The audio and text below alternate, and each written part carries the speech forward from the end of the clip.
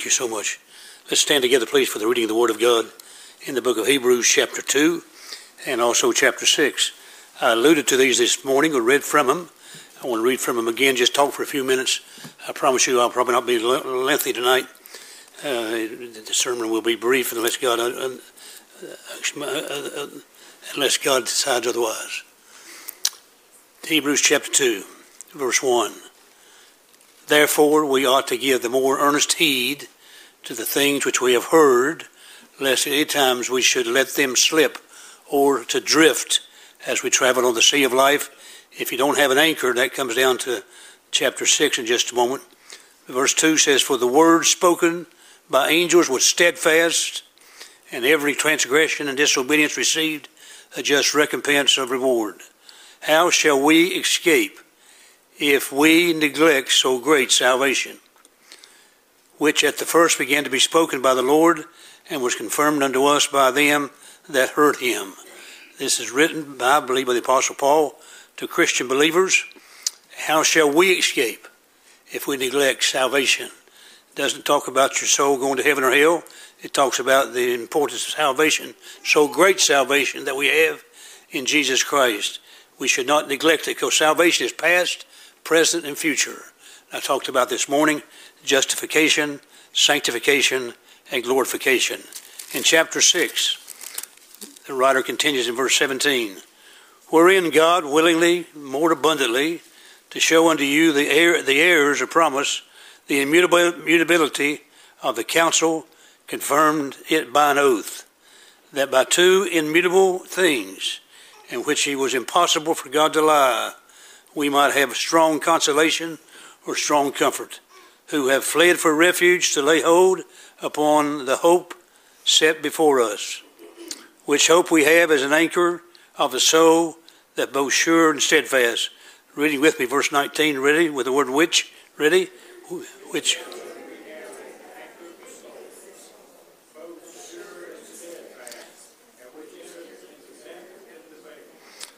Whether the forerunner is for us entered, even Jesus made as high priest for ever after the order of Melchizedek. May God add his blessings to the reading of the Word of God. Father, help us tonight. Thank you for the privilege we had to be in church, drive back the opposing power of the devil, give us victory in our life that we may be able to say that which needs to be said. I pray, God, that you'll unctionize us afresh with the Holy Spirit of a holy God. We're grateful that we have an anchor that's sure. The hope is steadfast, unmovable, because it's anchored in Jehovah. And God, you have already paid the price. You've already bought it for us, and that's the assurance of our salvation. And Lord, you went a little farther. You entered into the Holy of Holies as the forerunner. You went all the way to the Holy of Holies in heaven and sprinkled the blood, and you cannot lie. And Lord, we're on a journey. The anchor will be secure for the storms of life. Help us, Lord, that we may be able to trust you. In days of doubt, help us to trust you. In days of discouragement, help us to trust you. In days of distress, help us to trust you. But help us not to drift. Help us to stay involved, working, laboring, and toiling in the work of the Lord. And Father, we'll thank you for what you do. Speak to us, I pray now, in Jesus' name, and for his sake. Amen. You may be seated. Let me just stay right with my notes tonight so I won't wander around, and I'll try to stay on point the best I can.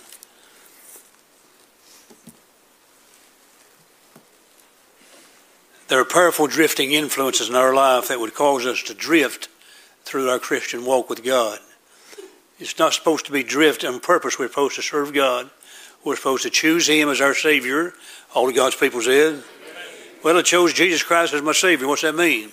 I realized I was a sinner lost and dying on my way to hell. I realized that I was nothing and God was everything. And if I was going to be saved, I had to trust him as my personal Savior. And that I did. And I'm glad. Then God saved me. The Holy Spirit come to dwell on the inside to enable us and give us power to live the Christian life. The devil, he gets mad when folks get right with God. He wants to run, wreck, and destroy their lives. So he works overtime at trying to run and wreck, destroy their lives. So there's things out there that if you don't have the right anchor will cause you to drift. If you don't have an anchor at all, you're going to drift. If you've ever been in the water on an inner tube in a river or a lake or even at the ocean, and you're just in that inner tube, if you just lay back in the inner tube, you'll drift and take a nap. You go ahead and take a nap. You know where you wake up at? Way down the river, way down the other side of the lake. If you catch the wind, it just sort of blows you along, and you're having a wonderful time soaking up the sun and enjoying the weather.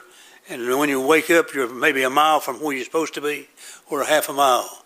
Then you got to dog paddle back, or get out of the water and carry the inner tube and get back to where you're supposed to be. It's dangerous to drift. And when you forget, neglect that which is precious to God, which is the great salvation, if you're not careful, you'll find yourself drifting after you've been saved. When I talk about drifting, I'm talking about taking for granted the great doctrine of salvation. When I talk about drifting, I'm talking about just any old way will do. I'm going to heaven. I've got it all taken care of. Jesus paid the debt for me. He paid it all, and I'm going to heaven by the grace of God. But he did not leave us here to sit. He left us here to serve.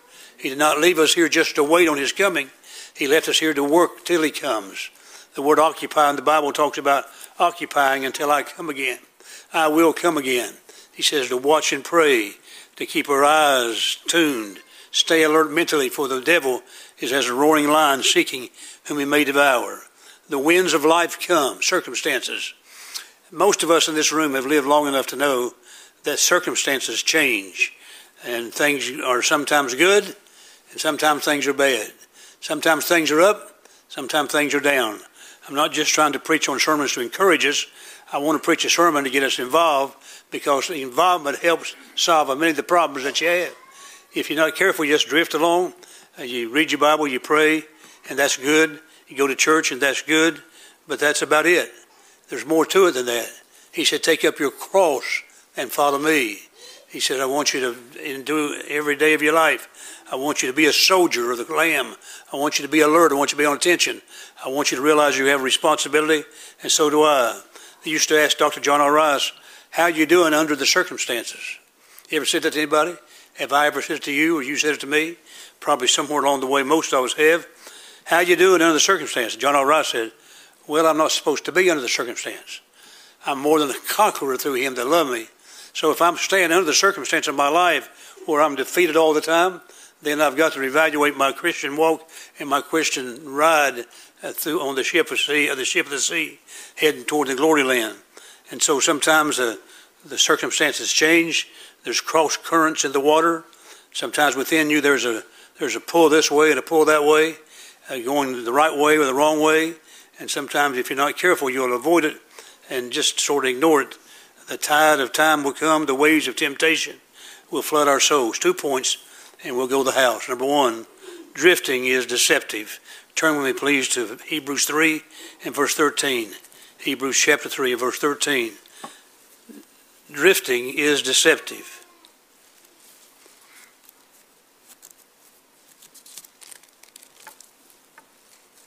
The last portion of that verse or scripture emphasizes how important we need to realize what God is saying through the writer.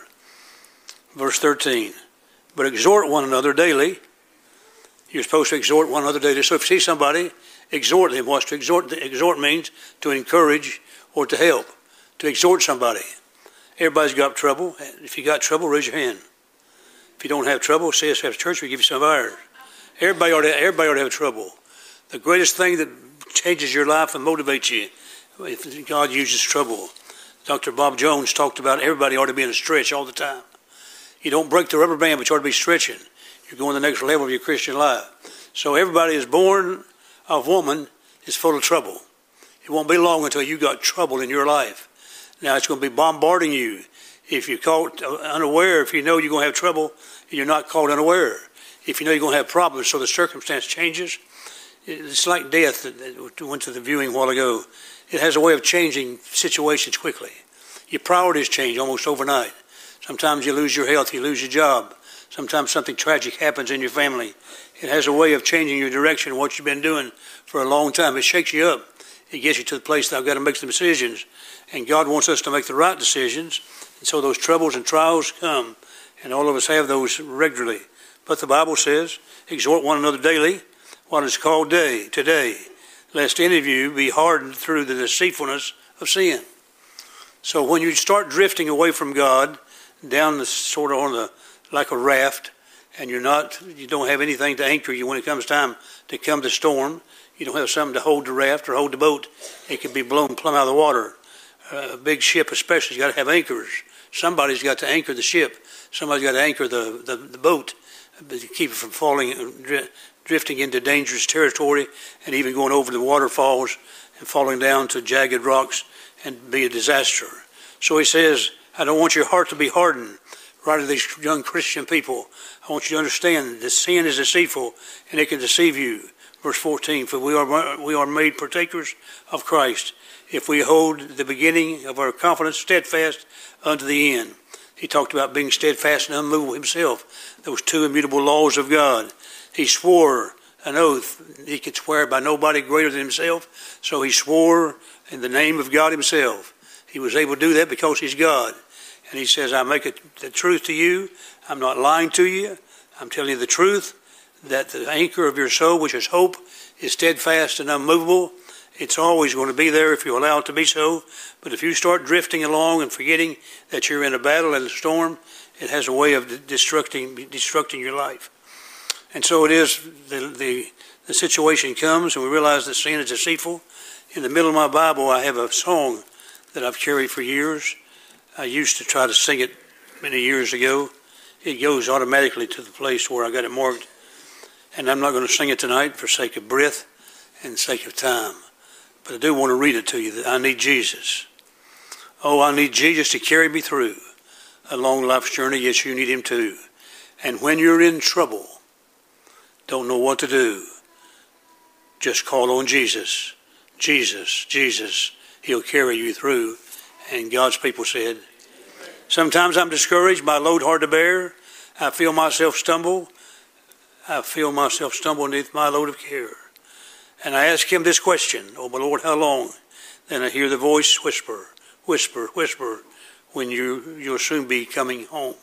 And all of God's people said, when storm clouds are raging and the wild billows roll, when the sad winds of sorrow sweep over my soul, then I search for a refuge, a safe hiding place. And I know that it keeps me in his wonderful grace. He said, don't be deceived by sin. The greatest deception in the world is when it plays with your mind, as it did with Eve in the Garden of Eden, and she was deceived. Now remember, I said this morning, Eve was deceived by Satan, and sin entered in the world because Adam ate. Eve was deceived. The Bible says she was a weaker vessel. That doesn't mean that she's not a great woman and a wonderful Christian lady in modern vernacular, but she was more easy to deceive because she's operating off her emotions. You cannot operate off your emotions all the time. You got to operate off your will, the intellect you have, and the will, the choice you're going to make. If I make decisions about emotions, you can do a lot of things wrong because you want to feel good. We live in a feel-good mentality. Everybody wants to feel good. Nothing wrong with feeling good. But I'll be honest with you, sometimes I just don't feel good. Sometimes I just feel miserable. And I'm talking about physically. Sometimes I just feel like, how much more can you bear? And you've been there, done that. There's not a person in this room who somewhere in their adult life especially, or maybe in their teenage life, they've gone through pressures and problems and wonder how much more is God going to allow me to take. I mean, what else can come my way? I've heard this testimony from folks over the years say words like this, preacher, I can't take anymore. You wonder why people commit suicide? They can't take anymore. And the problem is they're drifting away from their anchor. And their anchor is steadfast and sure and do in the battle of life. Instead of committing suicide, you run to God. If I took a show of hands tonight, I will not. Have you ever thought about suicide? And you'll be surprised that godly people, Christian people, sometimes think about suicide in their life. They think the easiest way out is just to commit suicide and get out of all this world. Because if you commit suicide, you go to heaven, well, praise the Lord, won't have more problems. But think of all the problems you cause by committing suicide. I don't think suicide's an option for a Christian. I don't think murder is an option for a Christian. I don't think a Christian ought to murder somebody, and I don't think a person ought to commit suicide. You'd be out of the will of God. That's not God's will for it. We're first supposed to be more than conquerors through him that loved us. Then when sin begins to work on my mind and on my mind, my eyes, my ear, and right here is where all this is played out at. This is the theater of your life. As a man thinketh in his heart, so is he. And as you begin to hear things, you begin to see things, you begin to experience things, they have a way of affecting you one way or the other. The reason why we've got to cast down imaginations that come against us. And imagination sometimes can be destructive. I've been telling you about some dreams I've been having lately, and my wife's been waking me up in the middle of the dreams. I was having a good fight with Chuck Schumer not long ago. If you know Chuck Schumer, who's a Democrat in the Democratic Party in the Senate, he's liberal to the core. He's not my stripe. He's a man for whom God loved, and he can go to heaven and be saved. But I was really giving him a fit one night, right in the middle of me, ready to cock him. My wife wakes, "Who are you hollering at?" And when I finally woke up, I said, "Chuck Schumer, and don't bother me again if I go back to sleep. I want one good punch on him." I was fighting with Dr. Jack Howes one night. I quote him a lot. And I thought the whole First Baptist Church of Hammond, Indiana, turned wicked. And they all were turned away from God. Dr. Howes turned away from God. And here I am trying to fight Dr. Jack Howes, in my opinion, one of the great Christians of our generation. But be that as it may, his church does a great job, and we're thankful for the church. Some of the speakers we have in for our ladies' retreat come from First Baptist. But here I am wrestling with Dr. Jack Howes in the middle of the night. I've had a few other skirmishes with various folks and various things, and I wonder sometimes what it's all about in my dream life. And then I started evaluating. If I ain't careful, I'll get too analytical and try to figure out my dreams. Then I want to call in the witch of Endor to help explain it to me, like Saul did. And if you're not careful, you're trying to find, what did that dream mean? Now, I'm not here to try to diagnose my dreams. I can't understand them altogether myself. I hadn't had a fight. And it's been several weeks now. I'm about ready for one. When I go to sleep at night, waking up and fighting, and my wife drags me out of the sleeping position. And, "Well, who are you screaming at?" And I may say, "Woman, get off of me, or I'm going to get on top of you and give you one of these." I hate to hit my wife in a dream. Now, I'm just saying that jokingly, but the fact is the devil attacks your mind. He will get your imagination running wild.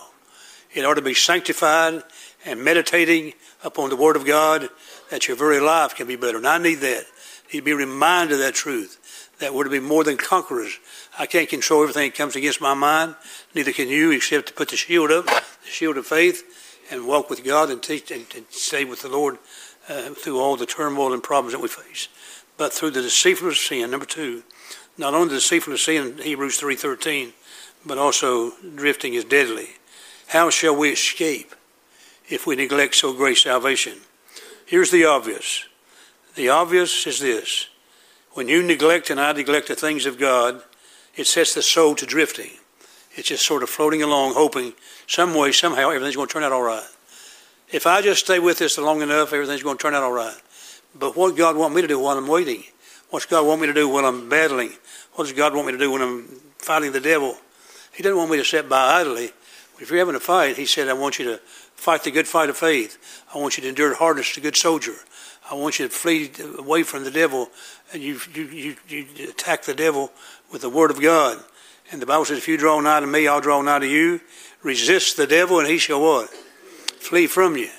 I don't want to have to battle the devil in my Christian life. I want to have joy in the Lord.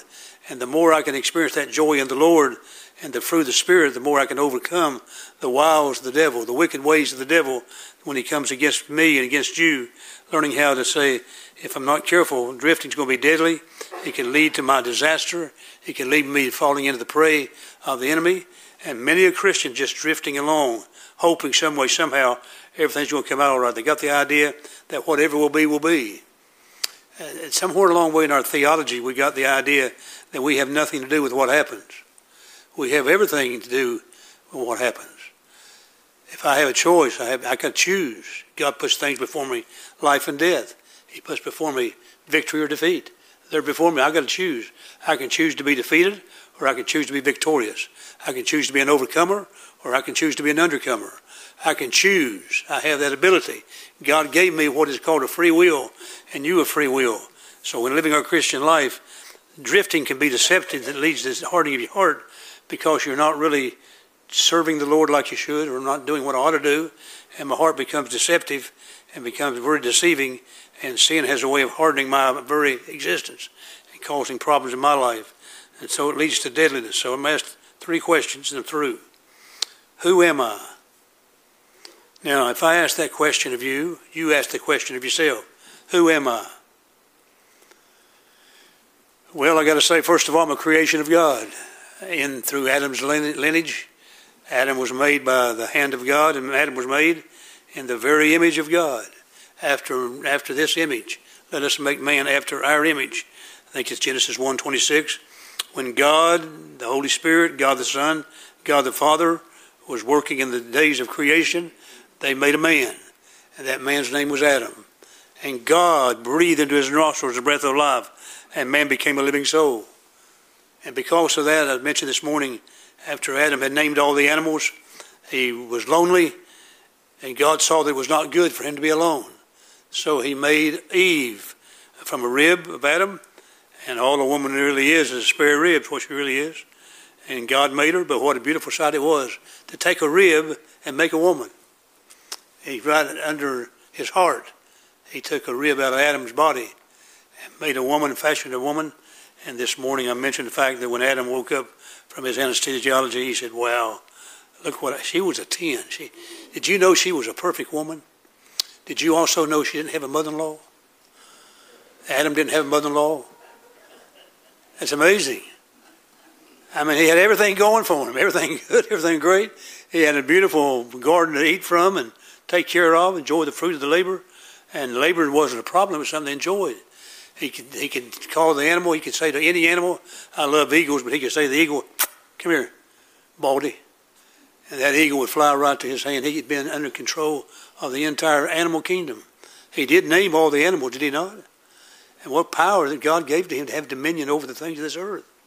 Now, I'm not saying we do that now, but we should have more power with God than sometimes we imagine that we do have. I mean, he lives inside of us, the same God that made Adam in the beginning. Who am I? Adam is a child of creation of God.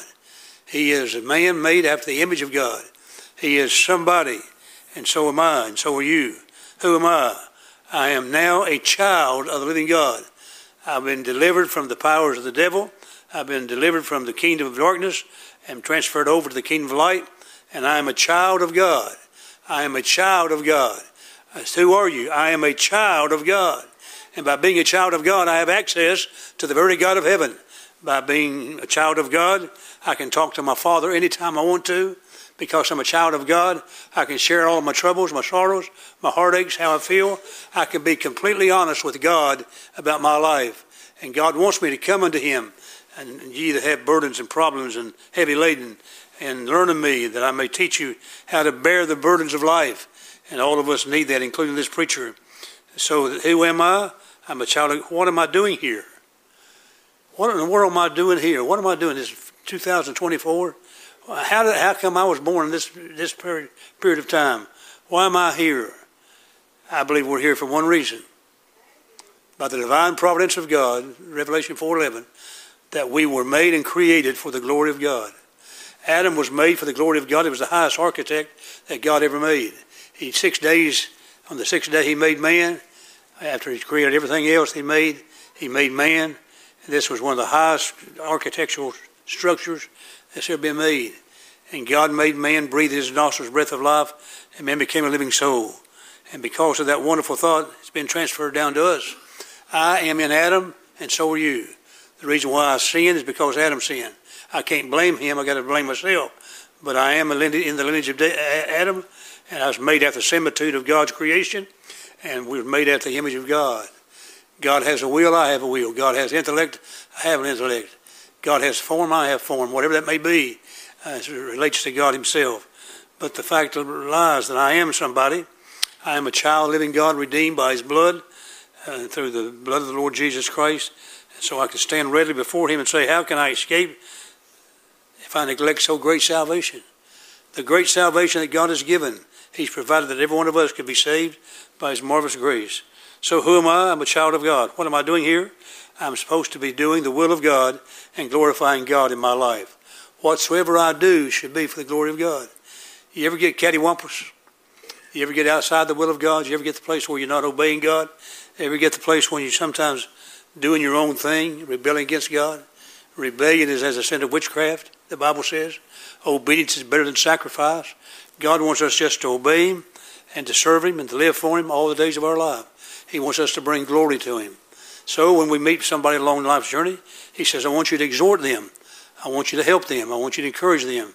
There's people having troubles and problems and trials. I didn't leave you there just to take up space. I didn't leave you there just to float along on the sea of time. I've left you here for a purpose. I want you to know you got an anchor in me. I cannot lie. I'll take care of you. Yeah, I swear on myself that what I'm telling you is true, and I will always be there. And thank God He is and has been down through the annals of time. So the obvious, if you neglect the things of God, sets your soul drifting. If you neglect, your soul begins to drift. And somewhere there's got to be a wake-up call. I said we have ears to hear. Pay attention to what God has to say. You may be reading your Bible and all of a sudden a scripture jumps out at you. It may be a sermon that you're listening to. It may be a sermon that you're reading. It may be a track. It may be something that gets your attention. But something begins to probe the inside that God's trying to get through the veneer and get down where we really live on the inside of our life and to help us to be overcomers and to escape the difficulties that we're facing in life in the right way. When I say escape it, being able to face whatever we've got to face. I mentioned the other night about Keith dying, and Brother Tyree and I was there with the family when they took the ventilator off, and we spent time there in the room as he was expiring from this life little by little. Have you watched a man die lately? Have you watched a woman die lately? I'm not saying that's one of the great things you ought to do in life, but if it comes down to it and you're holding somebody's hand, I've seen a lot of things in people dying when they breathe their last breath. Sometimes they reach up and say something, sometimes they reach out and grab something. Sometimes they say something. Sometimes a big smile comes to her face. I'm thinking of a lady now, when she died, it was like a great big smile just drifted right over her face, like she just went to sleep. And you know what she did? She just went to sleep in the arms of King Jesus and waked up in the glory world. It was a wonderful thought. I believe when a Christian dies, God sends the pallbearers out of heaven, sends them down to take the soul back to God from whence it come, to await the resurrection day. And the old body goes back to the dust and back to the grave, and back to the dust from whence it came, waiting the resurrection day. But the Lord gives comfort when dying. Somebody says, preacher, it's not comfortable to die. Sometimes you struggle. It's the last enemy you got to face. The last enemy you got to face in life is death. And Jesus has conquered death. And the answer to that statement is, hallelujah. He has conquered death for everybody. Those who believe in Him have conquered death. When their time comes to die, they can put their frail hand in the hand of a great God, who is Jehovah God, who cannot lie. And by His immutable truth, He stands true. The anchor for the soul is hope, that everything's going to be all right. And when you put your hand in the hand of God, though you tremble, He's not trembling. Though you shake, He's not shaking. Though you feel sometimes a little bit insecure, you just take a hold of the hand of God spiritually by faith. He walks with me, He talks with me, and He tells me I am His own. It makes a difference in our life. And so who am I? I'm a child of God. What am I doing here? I'm supposed to bring honor and glory to God. And where am I going? Well, with the good grace of God, I'm going to heaven. That's pretty good for an old country boy. That's pretty good for a guy like myself who come out of nothing. My folks were fairly poor, and we were sort of, living on the bare necessities of life sometimes. There was a few times we wondered if we was going to have food enough to eat. And then I never thought about it. I just knew Dad's going to take care of us. When things got low, I just figured Dad'd take care of us. But my dad knew the Heavenly Father, and the Heavenly Father knew our name, and the Heavenly Father took care of us. How do you get by? How do things work out in your life? All things work together for good to them that love the Lord and to those who are called according to His purpose. Greater is He that's in you than he that's in the world. I can do all things through Christ which strengthens me. And He loves me. He talks to me. He walks with me. He does you. How does He do that? Through the Word of God, through the Holy Spirit of God. The Holy Spirit speaks to us, who dwells on the inside, from the Word of God that we have in our possession. This is Jesus Christ in the written form. And I'm glad we have a Holy Spirit that can interpret the Bible for us, can teach us all things that we need to know. So often people neglect the Bible, neglect their salvation, neglect what's all involved in it, when things are not going good, and they turn away and begin to drift. And before long, they become cold and indifferent, and their heart becomes hardened to spiritual things. They can take it or leave it. And we'll be honest with you, and I'm through. I'm so glad that we have a Savior. I'm so glad we have a church. When he said, I'll build my church, and the gates of hell shall not prevail against it. What is the purpose of a church? The church is for us to come together as believers and fellowship one with another and glorify God, gain strength from each other. We put our shoulders to the task. And let's just use Gary for illustration again. I know his wife probably did all the plumbing, got it all fixed for him. But let's suppose they had a plumbing problem, and he's church family. And boy, things are a mess. I mean, everything's wet. He don't know what to do, trying to find help. If Christians are what they're supposed to be, sometimes we reach out and say, we'll help you. Well, if you need help, don't hesitate to call. Now, don't everybody call tonight and say, I need help. But sometimes in your life, a Christian brother goes farther than anybody in the world. A Christian sister can mean so much in the time of tragedy and heartaches. And reaching out and we talk about touching each other. The Lord formed us for a purpose. Brick by brick, piece by piece, he's building his church. And I'm part of that church, and you're part of that. And one foundation, on Christ, the solid rock I stand, all with the ground sinking sand. And because of that, we can reach out and help each other. We can pray for each other. One of the great things we have available to each of us is say, I'm praying for you. When somebody says that to me, I'm grateful. When I said to somebody, I hope you're grateful, I'm praying for you. God's going to work it out for your honor, or for his honor and your glory, or his glory. And may God help us to stay true to him. The fact is, God says we are his children. We are here for his glory, and we're here until we die. And one day we'll die. The last breath will leave our body. Our chin will drop to a pulseless chest.